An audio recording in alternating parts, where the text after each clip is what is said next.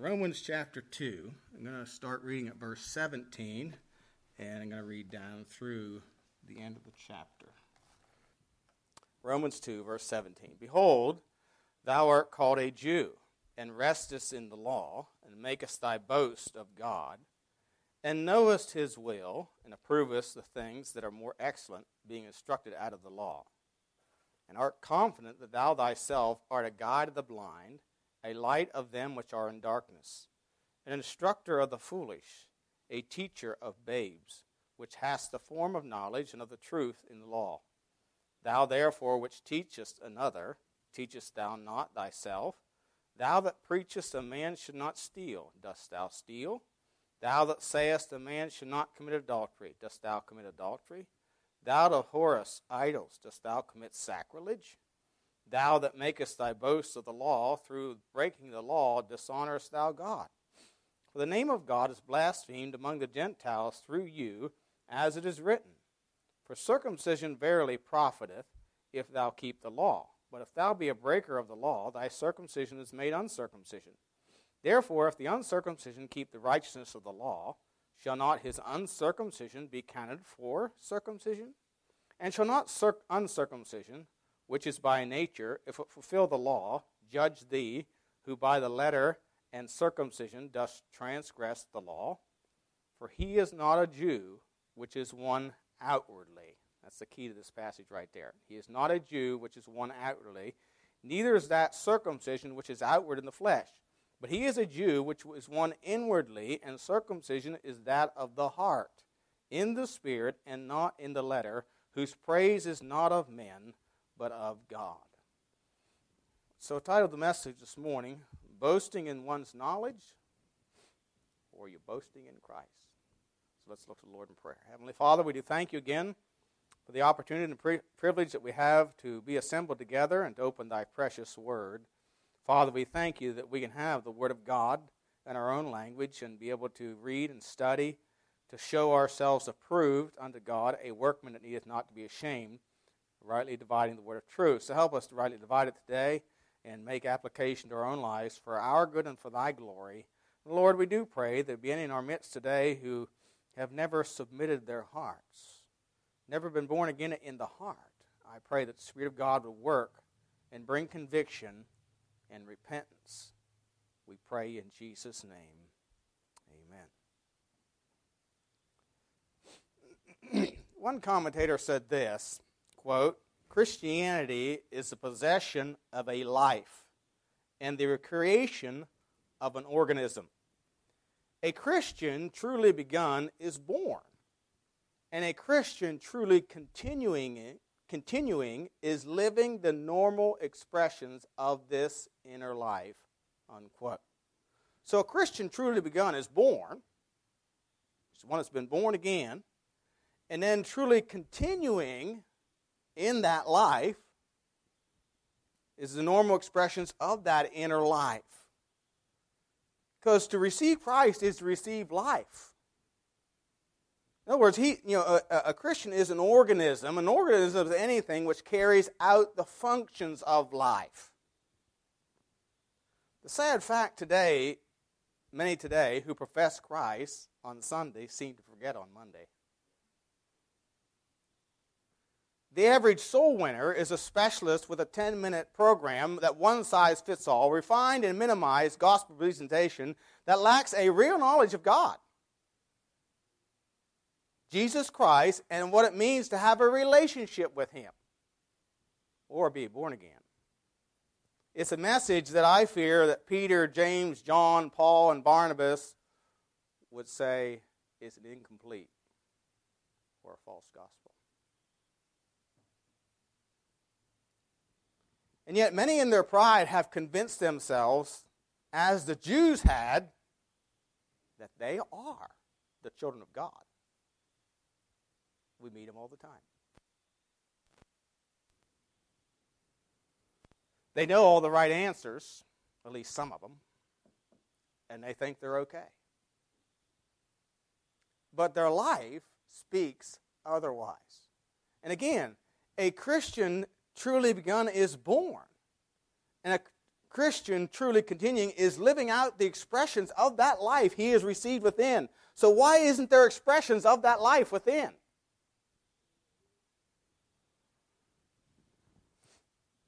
I noticed three things here from this passage as we think about this. And of course, Paul, this passage is particularly talking about the Jews and how they rested and boasted in the law. You know, they had a knowledge of God, a zeal, but not without knowledge. And so as we think about that, we're going to try to make application to us today. First of all, they were resting in their knowledge. If you notice in verse 17 it says, "Behold, thou art called a Jew, and restest in the law." They rested in the law. The word restest, if you type that on a computer, you'll get spell check because that's not the way we say things nowadays. So, but it means to rest upon, to lean upon, to trust to. So they were trusting in the law. He also says they make their boast of God. In other words, they glory in, and really the idea of boast here, or to boast, is to glory in, or to glory in to one's advantage. And he says in verse 18, "And knowest his will." The word knowest means they had become acquainted with. They had become acquainted with. And approvest of things that are more excellent, being instructed out of the law. And art confident thou thyself art a guide of the blind, a light of them which are in darkness, and instructor of the foolish, a teacher of babes. And notice this phrase, which has the form of knowledge and of the truth in the law. When Paul was writing later in his epistle in Romans chapter 10, in verses 1 through 3, speaking concerning the Jews, he says, "Brethren, my heart's desire and prayer to God for Israel, they might be saved." That's chapter 10, verse 1. Verse 2 says, "For I bear them record, they have a zeal of God, but not according to knowledge. For they, being ignorant of God's righteousness, and going about to establish their own righteousness, have not submitted themselves unto the righteousness of God." And here in chapter 2, in verse 20 again, he said they had a form of knowledge and of the truth itself. Now the word form means just that, the mere form, or a semblance of it. A semblance of it. A form begetting a thing. Paul later writes to Timothy in 2 Timothy chapter 3 and verse 5, says they had a form of godliness, but denying the power thereof. In other words, they molded to and made themselves look like they were Christians, but they really weren't. And in that passage, he's talking about Jannes and Jambres who withstood Moses. You know, they had power, a form like Moses had. And they imitated Moses' miracles to a point. But then it came to a point where they could not do it because they weren't real. They didn't have the power of God. And this was Jesus' contention with the Pharisees and the Jews from day one. Go to Matthew chapter 15. Matthew chapter 15. Matthew chapter 15. In verse 1. It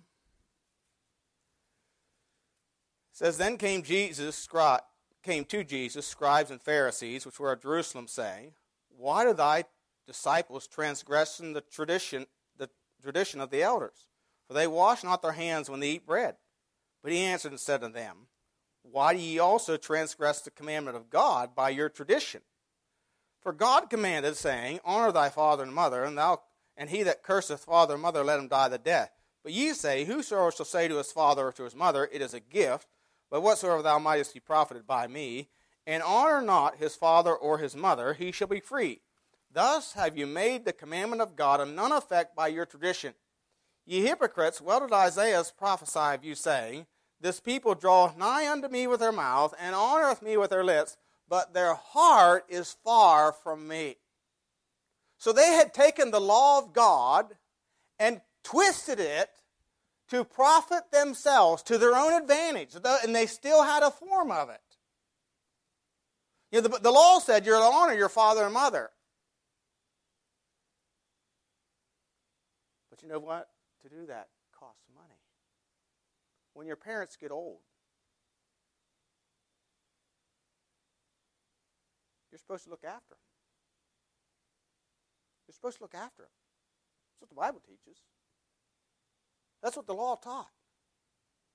But they didn't want to have to look after their parents. They didn't want to put out that money to take care of their parents. And so they said they dedicated everything they had to God as a gift to God, and therefore they couldn't take the gift of God and take care of their parents. And Jesus said, you twisted the law to suit your own gain and advantage. You made the law of none effect by your tradition. And see, the root of this problem is, they honored him with their lips, but their hearts were far from him. See, the problem is in the heart. And because they had a problem in the heart, that's why they did what they did.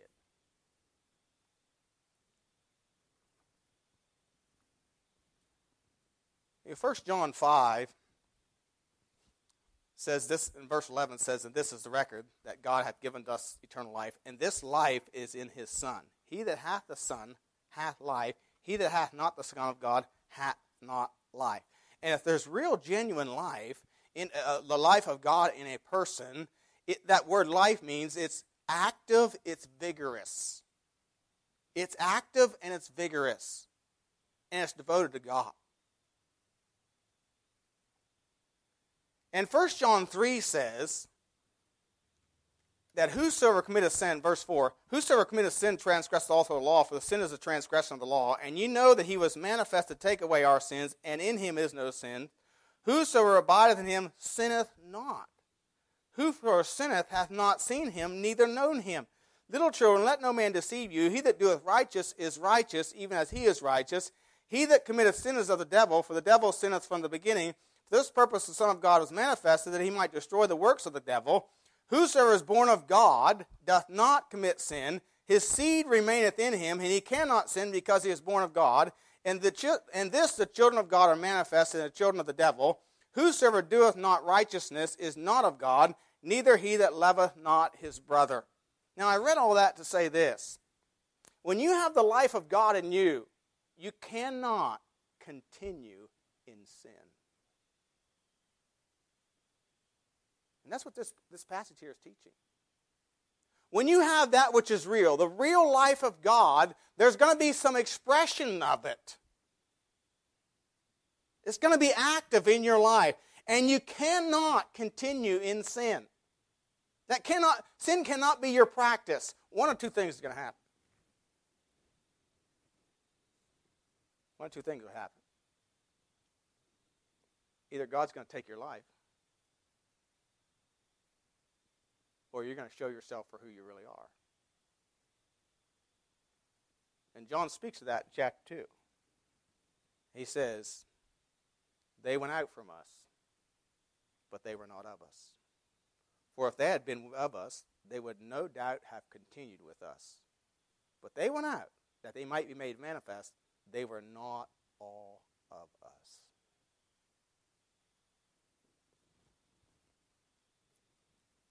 You know, I'm not saying a Christian can't fall into sin. But they're not going to stay there indefinitely.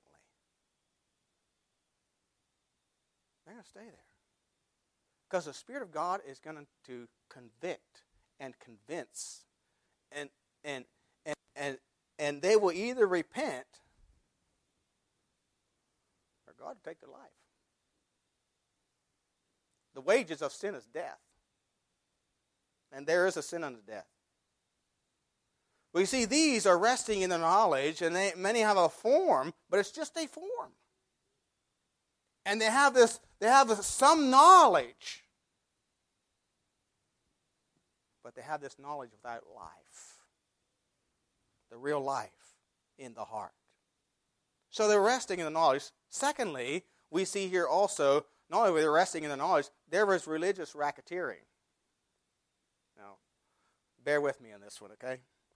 Notice verses 21 through 23. It says, Thou therefore that teachest another, teachest thou not thyself? Thou that preachest a man should not steal, dost thou steal? Thou that sayest a man should not commit adultery, dost thou commit adultery? Thou that abhorrest idols, dost thou commit sacrilege? Thou that makest thy boast of the law, through breaking of the law, dishonorest thou God. So these that boasted in the law, and they supposedly abhorred idols, and Paul says, do you commit sacrilege? Now some commentators said that the Jews who hated idols plundered temples. Or they would use idolatry as a means of making money. I'm told, I've never dealt in drugs, never taken drugs, but I'm told that many times drug dealers don't use drugs. They just sell it. They know you don't want to get hooked up on drugs, but it is a means of making money. And many commentators believe that the Jews, though they hated idols, would use idolatry in business to make money.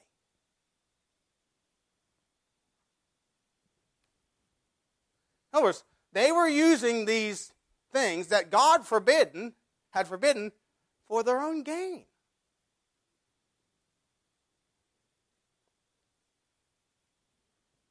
The word sacrilege means to plunder. The idea is to use to your gain and advantage, and they were using to their gain and advantage the things of God. And people today use to their gain and advantage the things of God, the house of God, a profession of God. They use it to their own advantage. And God calls it sacrilege. Let me give you an illustration. In 1 Kings chapter 8, verse 6, the Bible says, And the priests brought in the ark of the covenant of the Lord unto his place, into the oracle to the house, to the most holy place, even under the wings of the cherubims.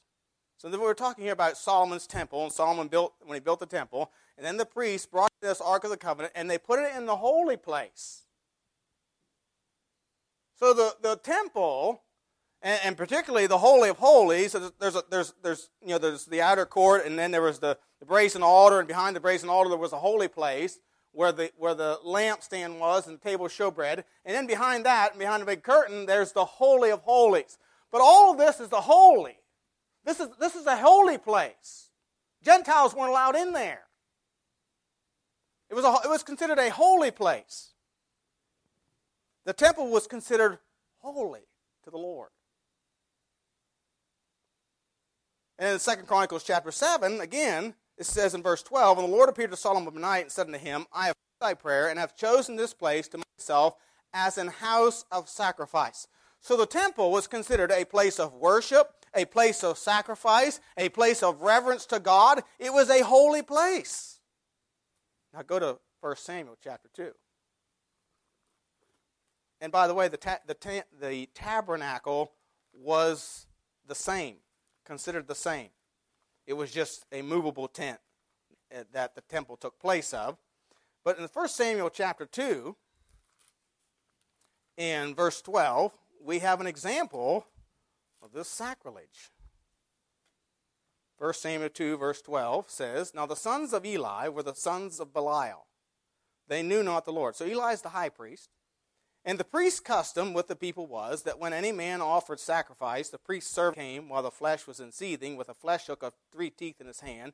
He struck it into the pan or kettle or cauldron or pot. All the flesh hook brought up, the priest took for himself. So did they in Shiloh unto all the Israelites that came hither. Also before they burnt the fat, the priest's servant came and said to the man that sacrificed, Give flesh to roast for the priest, for he will not have sodden flesh of thee, but raw. And if any man said unto him, Let them not fail to burn the fat presently, which they were supposed to first burn the fat, and presently, and then take as much as thy soul desireth, then he would answer him, Nay, but thou shalt give it me now, and if not, I will take it by force. Wherefore the sin of the young man was very great before the Lord, for men abhorred the offering of the Lord. So here you have, this is the place of sacrifice, the place of reverence and worship to God, and you have these sons of Eli, Hophni and Phinehas, who are violating and desecrating and using that as a means for their own gain. And because of it, men abhorred the sacrifice of the Lord. Abhorred it. Nobody wanted to bring their sacrifices there. Nobody wanted to come to God and worship God there because of these two guys that were supposed to be leading them in worship and reverence to God. We'll go to Luke chapter 19. Luke chapter 19.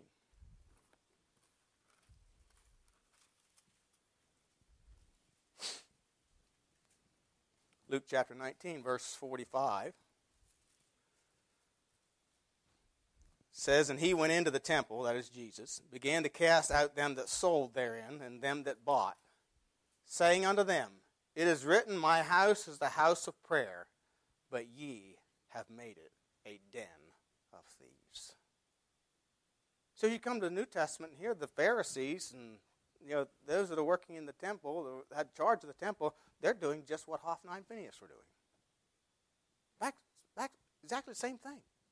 If you were a commoner and you were to bring your offering to them, and what they had was they had these money changers, and so the priest was to inspect your offering or your sacrifice, make sure there was no blemish in it.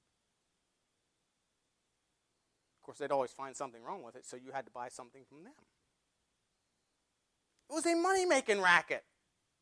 They had turned the house of the Lord into a money-making racket, a house of merchandise.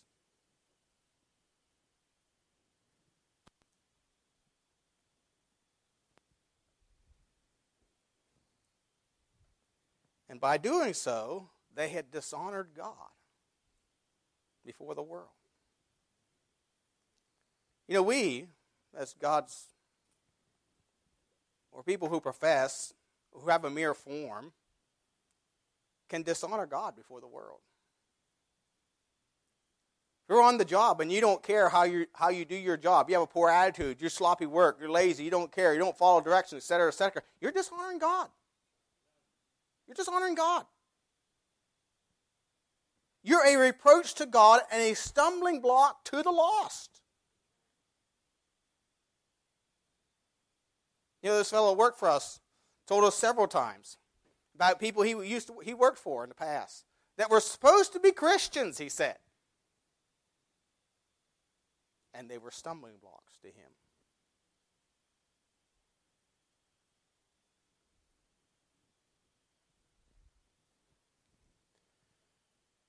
One commentator said, quote, "A mere professor whose life is not in accordance with the Word of God causes the world to blaspheme God. Rob the treasury of truth by inconsistent living," unquote. We rob it of its truth by our doubts and dishonesty. We rob it of its reverence by irreverence or a don't care attitude. Whether it's at church, or at school, or at work, wherever it is.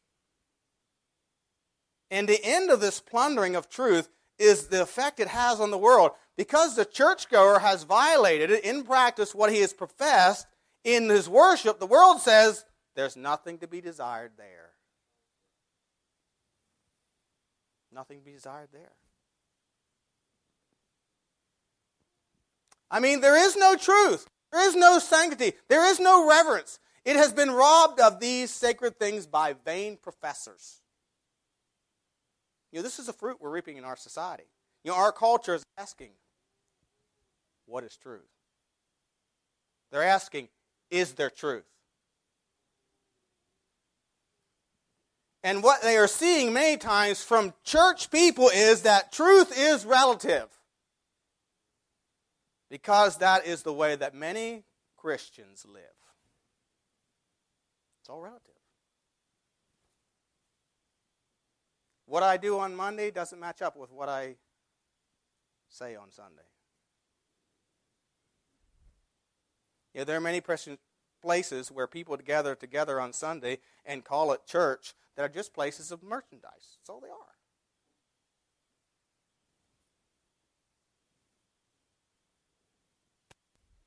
When I went, and this happens in Baptist churches, by the way. When I went to Lee, Maine, I told them straight out, you deserved to lose your nonprofit status. Because they're running a business through the church. I said, you deserve to lose it.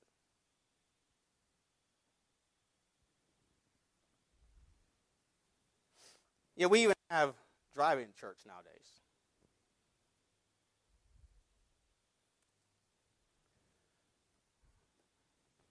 This is in Daytona Beach, Florida.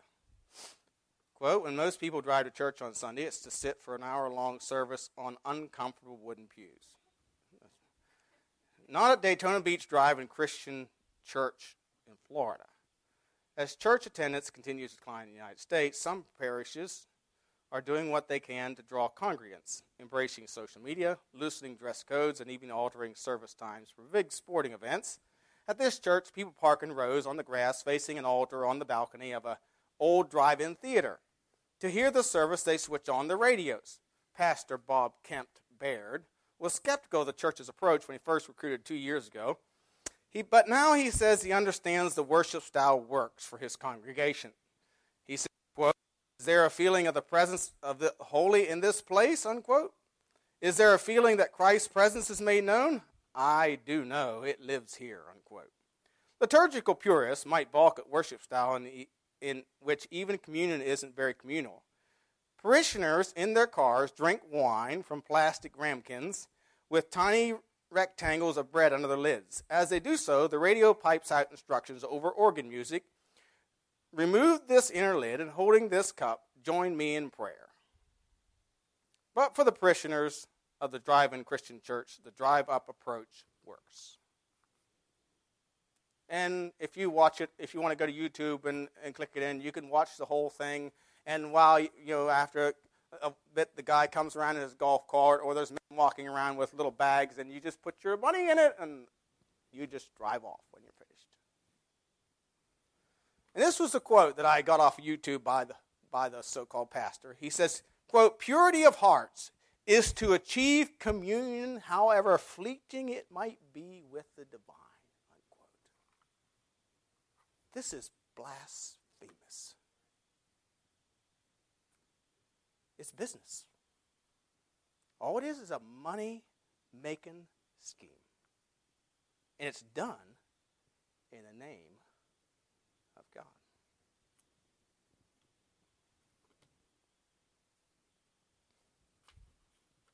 And it's quite popular. Things like this.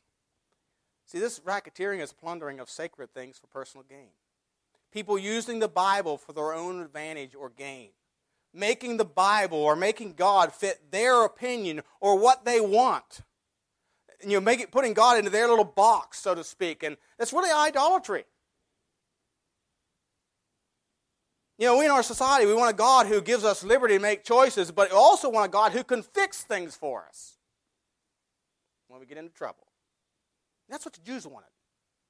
They wanted God to fit their lifestyles, but yet deliver them from the tyranny of Rome. That's Santa Claus Christianity. And that's a deception of the devil. No, we're to adhere or obey the whole counsel of God. Jesus said in Matthew 4:4, but he answered and said, it is written, man shall not live by bread alone, but by every word that proceedeth out of the mouth of God. That's my text for my message at Calvary in the conference. Matthew 28:20 says, we're to teach them to observe all things whatsoever I have commanded you. We're to teach the whole counsel of God. We're to submit to all of it. Peter tells us in 2 Peter chapter 1, verses 3 and 4, according as he hath chosen us in him, according as his divine power hath given unto us all things that pertain unto life and godliness, through the knowledge of him that hath called us to glory and virtue, whereby are given unto us exceeding great and precious promises, that by these you might be partakers of the divine nature, having escaped the corruption that is in the world through lust. Now, we want the great and precious promises, but we don't want all things that pertain to life and godliness. Because to get that requires a denial of self. It requires taking up your cross and following Him.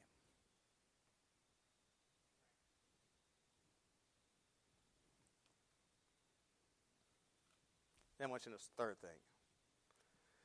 There must be a receiving in the heart. There must be a receiving in the heart. Back to Romans chapter 2. Romans chapter 2.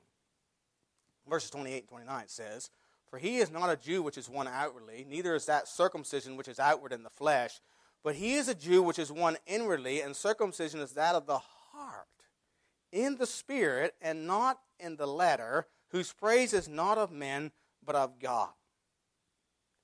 You see, the heart is the heart of the matter. I know that was a brilliant statement. It is. The question is, have you believed in your heart? The word heart speaks of the will, of the character.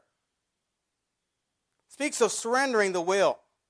You know, Jesus said in John 5:30, "I can of mine own self do nothing. As I hear, I judge. My judgment is just, because I seek not mine own will, but the will of the Father which has sent me." In John 6:38, he says, "For I came down from heaven, not to do mine own will, but the will of him that sent me." In John 10:27, he says, "My sheep hear my voice, and I know them, and they follow me." He doesn't push us. We follow him. It's of our own will. Because it's in our heart. Because we have the life of God there. That we will follow him. If your will is surrendered, you know, we often say in child training, when you have a little problem with your children, you spank them until their will is surrendered to you.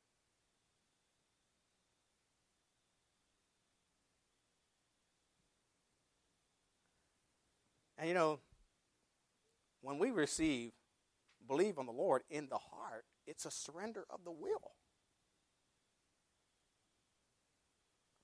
And we follow. Jesus said, "My sheep hear my voice, and I know them, and they follow me." In John 10:3, he said this, "To him the porter openeth, and the sheep hear his voice, and he calleth his own sheep by name, and leadeth them out." So, you know, a shepherd does not herd sheep. It doesn't work. I know from experience. I haven't had much experience with sheep, but I worked for a year for the Yoder family, and they had a flock of sheep, and we had to shear them. Spring of the year, we had to shear them. I tell you what, I'd rather chase cows all day long than call sheep. And Mr. Yoder said, "Now stay way back from him. You get out behind him." He said, "I'm going to get a pail with feed in it.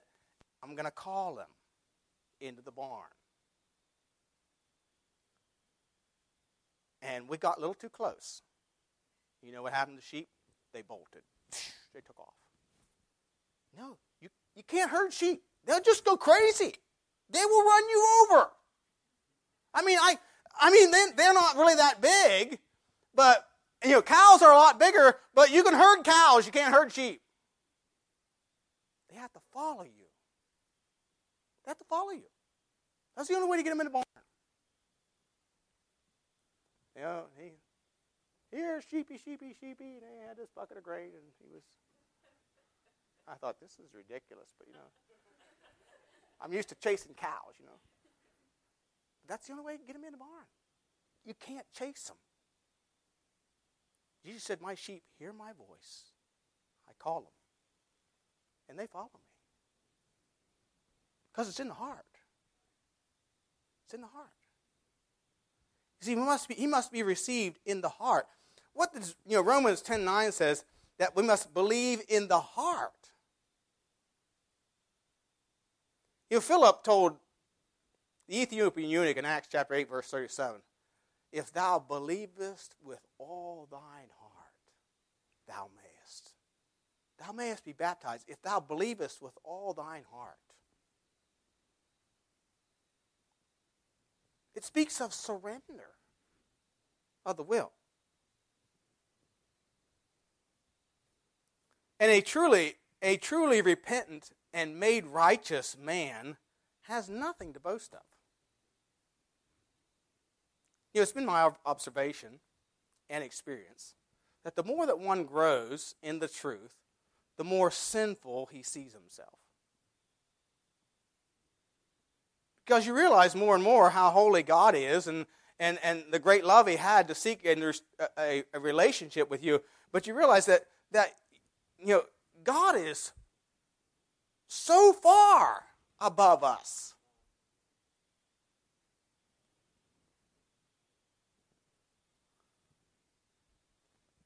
You know, the most righteous of men have said things like this. Job 42, 5 and 6. I have heard of thee by the hearing of the ear, but now mine eye seeth thee. Wherefore I abhor myself and repent in dust and ashes. Remember what Isaiah said? You know, Isaiah prophesied the first 5 chapters about how wicked Israel was, and then the year King Uzziah died, he said, I saw also the Lord high and holy lifted up. And then he said, oh, woe is me. Woe is me. Peter in Luke chapter 5 said to the Lord, depart from me, for I am a sinful man, O Lord. Paul said in 1 Corinthians 9:16, though I preach the gospel, I have nothing to glory of. Necessity is laid upon me. Woe is unto me if I preach not the gospel. You see, there must be a receiving in the heart. Paul said here to these Jews, it's not outwardly, it's inwardly. It's a circumcision is that of the heart.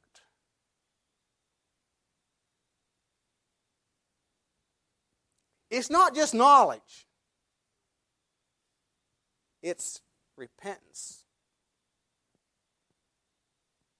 which is a change of mind, which also produces a change of action or a change of the will.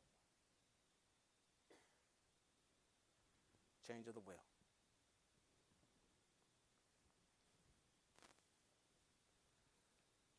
So what are you boasting in? Your knowledge or the Lord? Are you real? Are you real? Or do you have a form?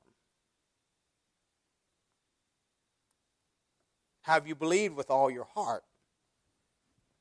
Are you willing to say, not my will, but thine be done? You know, what are you? You know, sometimes I wonder, what are you seeking in Jesus Christ? A good life? A fire escape? Advantage? Friends? A spouse? I know a guy came here to church for a while. He's looking for a spouse. And believe me, I watched him. He was looking around. I guess he didn't find what he was looking for because he quit coming. People go to church for all kinds of reasons. Or are you seeking a heart-surrendered relationship with the Lord of heaven and earth?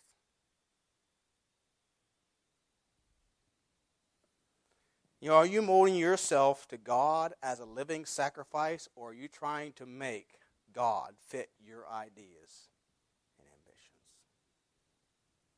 You know, the Jews wanted God to fit their ideas and ambitions. But, you know, many today are doing the same thing.